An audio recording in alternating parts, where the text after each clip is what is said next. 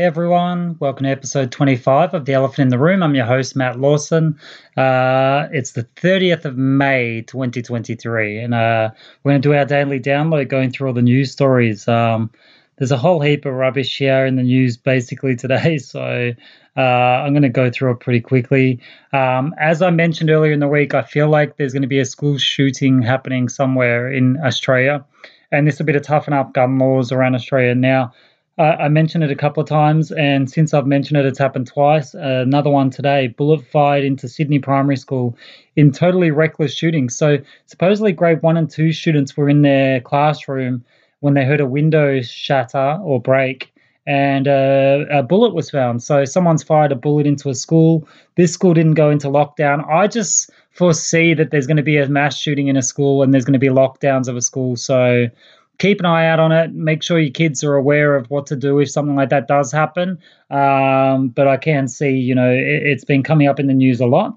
The race to be WA's next premier. So Mark McGowan's obviously walking away, and there's a race to see who's going to be the next premier. Does anyone really care? I don't think so. So I'm not going to go too far into that one either. The next thing that's here is, again, Ukrainian military vows revenge after Kiev attack. I think the propaganda that's involved in this Russia-Ukraine war is as bad as it's ever been in any war worldwide.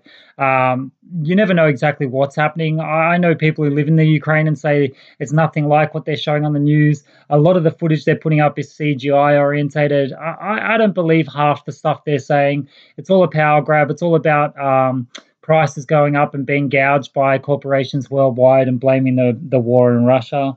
I'm not going to go too far into that one either.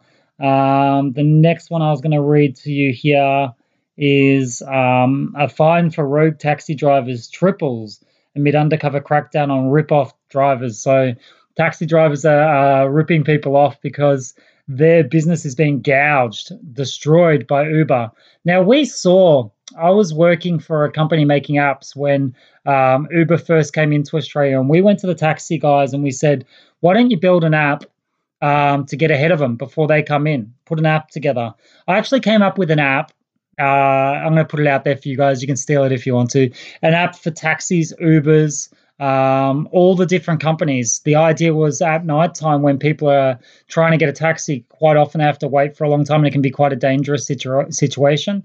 This app would be with all the different companies on it, and the first one, the closest to you, would pick up your ride, no matter which one it was, whether it was Uber, taxi, whatever the rest of them are, Didi and all those things. So came up with the app and nearly got it off the ground, and in the end, taxi, yellow cabs turned their back on it at the last second, and we needed them on board, so we let it go. But yeah, taxis gouging prices. I mean, the industry's been destroyed. The industry's been destroyed by Uber coming in and bringing in foreign ownership and foreign money. So yeah, the taxi industry is pretty bad. Now, they're actually saying another quake has shaked Melbourne. Now, that's going to be probably the part of the elephant in the room. I don't think anyone, so I checked the Furniture Gully notice boards, and this quake was meant to be at 5 o'clock today, a secondary quake. No one noticed it. No one felt anything. I still think the first earthquake, and call me crazy, I think the first earthquake on Sunday night at 11:41 was a sonic boom from up above. I swear it hit the roof and down into their house, not from the floor upwards, which every earthquake I've ever felt before in my past, and the people I speak to about earthquakes from New Zealand, because I've spoken to quite a few in the last 48 hours, say that you feel it from the ground upwards. So it was a weird one. Definitely came from the roof downwards and felt like a big sonic boom. So I'd love to hear everyone's feedback, because I don't think it was exactly what we all thought it was, maybe. And the last bit of news from today is, and I don't know why I'm laughing, I shouldn't laugh at all. Dan Andrews, his office, they've found a suspicious package outside his office and closed off all of the Princess Highway outside Noble Park. Now, could there be a more hated man in all of Australia than Dan Andrews? I don't think there is. I don't think there's anyone more hated. Yes, he's got his fans as well, 100%. I'm going to give him that much as well, but I don't think there's anyone that could be more hated. Mark McGowan, maybe. Gladys, maybe at her worst. Maybe the lady up in Queensland, Palachuk or whatever her name is, she was pretty disliked. But I think Dan Andrews is the most hated man. I don't know how when he comes out of politics he's going to walk the streets. He's definitely going to have to look for a job in China or overseas or somewhere else, because I honestly I can't see how he can keep his job going forwards. I don't see how he can do it. And that leads me into the elephant in the room. The elephant in the room today is local councils. Local councils are the elephant in the room. Like, why do we have local councils? Surely we can live our lives and coordinate ourselves without local councils. So our local councils are elected in. We know where I live in Whittlesea in Victoria that they were the most corrupt council anywhere. They had Simon Overlander, who used to be chief of police in Victoria, and he was running the council and it was corrupt. They didn't know where any of their money was being spent. There was all kinds of kickbacks happening. I don't think councils are fit for purpose. I don't think we should be running councils. Like, just the simple fact that when they went to run these drag queen story times and they started talking about 15-minute cities and all those things, and people started turning up to councils. The sheer fact that they called in the police, they had 5, 10, 15 police officers at council meetings, when councils are meant to be set up for the people, and we're paying rates. Every single house pays rates without fail. And yet these councils didn't want to have robust debate with the people. And they set up questions so you could put in and submit questions the day or 2 days before.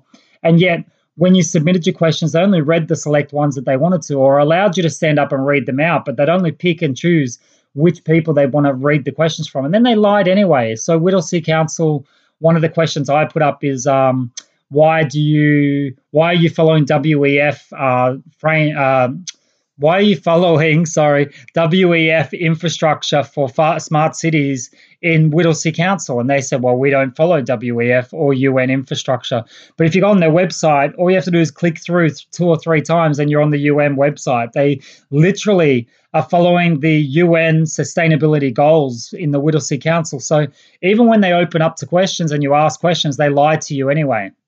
So I don't think councils are fit for purpose. And I think there's a lot of people with the council elections coming up that are looking to run for council and get in there and make it so it's a council that works for the people again. And don't get me wrong, there are some things that council organises that go well. The one thing that they do well is bin collection. Generally, the bins are collected every week. So I'm going to give you a little round of applause for that. That's one thing that council does really well. Apart from that, it's really just money grabbing. The councillors are earning pretty good money, the top ones. The lower ones don't earn a lot, but I don't think they work. They don't work 5 days a week. They just work in between their regular jobs. So I don't think there's a place for councils. With the Victorian government having their hand in everything, I don't think there's any need for councils. If your local MPs were doing what they're meant to be doing, and that's like having an open door policy where you go in and speak to them, then there'd be no need for councils at all. So I think that's the big elephant in the room right now. Why do we need councils? What are they there for? Are they even legitimate? Are there proper council writs put together or anything else like that? I doubt it. I don't think councils should actually be there. We could run councils ourselves. The people should be running like town hall meetings once a month or twice a month. Have a town hall meeting where everyone turns up and says what's going on, what's wrong in their area, what do they need fixed, because I don't think these councils are fit for purpose. I don't think that they're doing the job that they should be doing. And I think that we need to have something that works better than what the councils currently do, because I don't think that my rates are going to the right spot to get, the right people in place. And just look at the drag story time, for instance. Now, for me, I don't care about, I'm not homophobic, I'm not anti-gay, I'm not even anti-trans or anything like that, nothing. I think everyone has the right to be who they want to be. You can identify as whatever you want to identify as.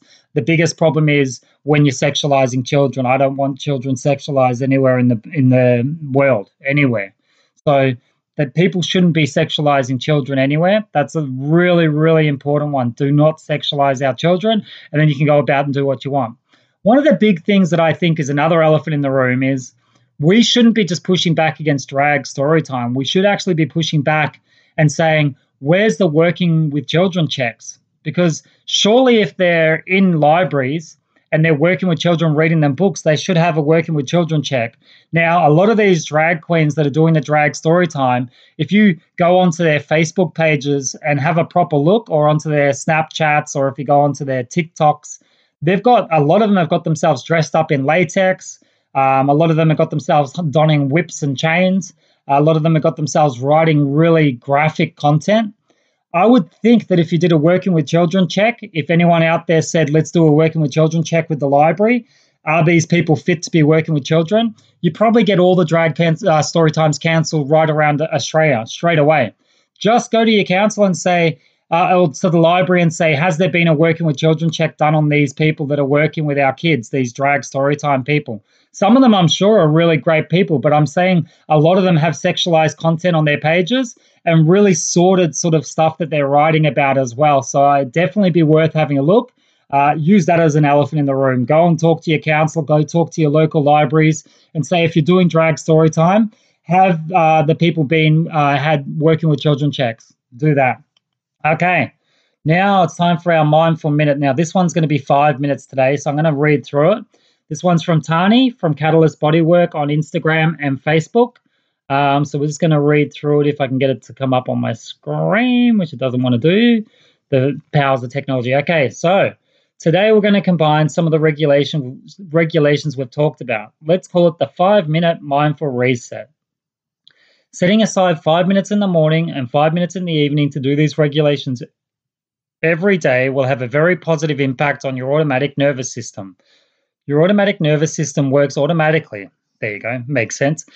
Below your conscious awareness. Ultimately, all it's interested in is, number one, your safety, and number two, survival. So let's look at a scenario.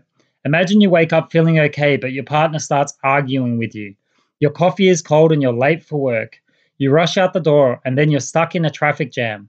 You've gone from waking up feeling calm to being activated into anger with an argument, frustration over your coffee, and fear that you'll be in trouble for running late. You sit in the car and the morning's events rush through your head.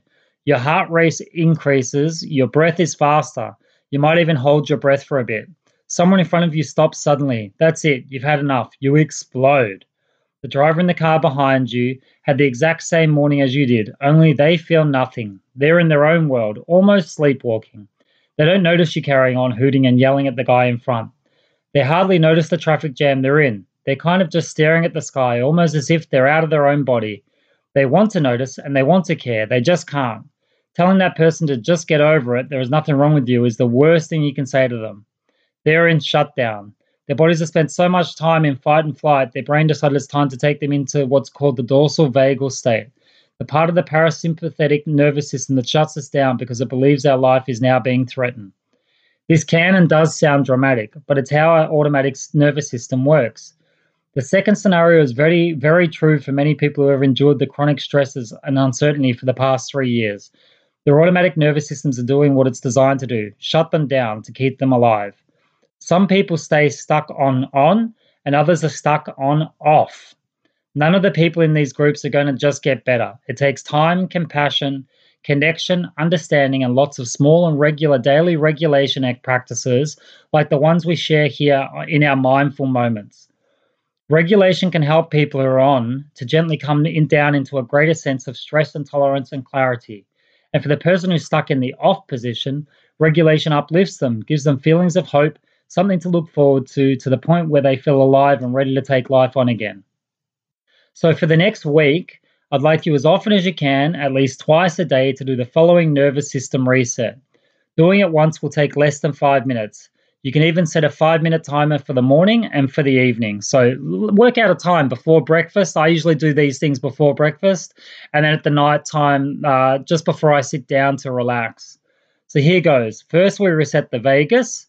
Second, we do the soft belly breathing. Third, we're going to shake it up like Taylor Swift. First, let's stimulate our vagus nerve, and don't let me sing anymore, please. Interlace your fingers. Place your hands around your head at the base of your skull. Let your head rest in your hands. So you're interlacing your fingers and putting them behind your head like you're being held up by a police officer. Keep your head straight. Look left with just your eyeballs until you yawn, swallow, or sigh. Look right until you yawn, swallow, or sigh. So that's the first step. Easy, the vagus nerve. So the next step we're going to do is shaking. Start by gently shaking your left hand. Then move up by shaking your entire arm.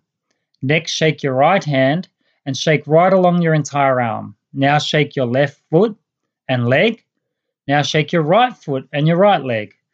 Now, keeping your feet on the ground, gently shake your entire body. Bop up and down. You can do it. As you shake, you might find your body wants to increase the rhythm. Just go with it. Do what your body wants. Make sure your feet stay on the floor. Don't lift them. Now open your mouth and see if any sound wants to escape. Let it. It could be a growl, it could be a roar, it could be a hum. The voice carries the breath. Energetically, our lungs hold on to grief. If your body is ready to let out a growl, a howl, or a scream, just go with it. Now, finally, come to a seated position for your breath. Sit comfortably wherever you are. You can even lay in bed for this one. Put one hand on your upper chest and one hand on your belly just below your solar plexus where the tummy meets the chest. Make your belly as soft as you can. Give your muscles permission to relax. Breathe in through your nose. Exhale twice as long from your mouth. On the next inhale, think soft. On the next exhale, think belly. Inhale, soft. Exhale, belly. Every time you inhale, you want your belly to rise like bread dough.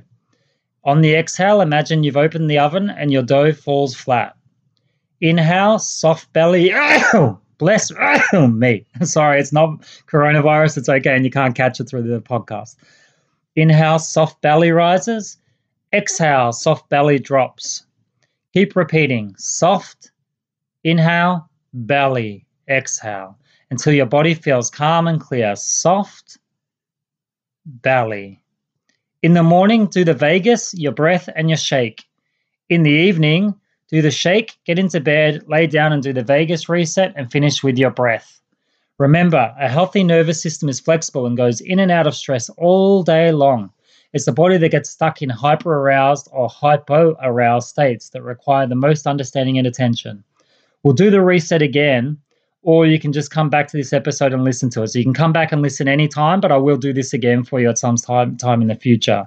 So that's the 5-minute reset. Soft belly breaths, simulate the vagus, and shake. Really simple. I'm going to keep these. I've got some little pictures that I can put up as well, so I'll put them up if I ever get back onto social media. But what I want you guys to do is please share this out to as many people as you can.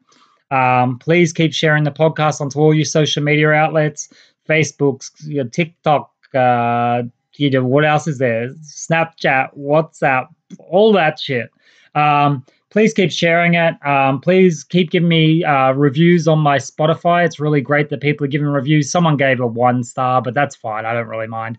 Do whatever you feel. I'm not going to press you. It's a free country after all at the moment. I love you guys to bits. Please keep looking after yourself. Please keep shining. You're all amazing human beings, and I'll talk to you again tomorrow. Peace.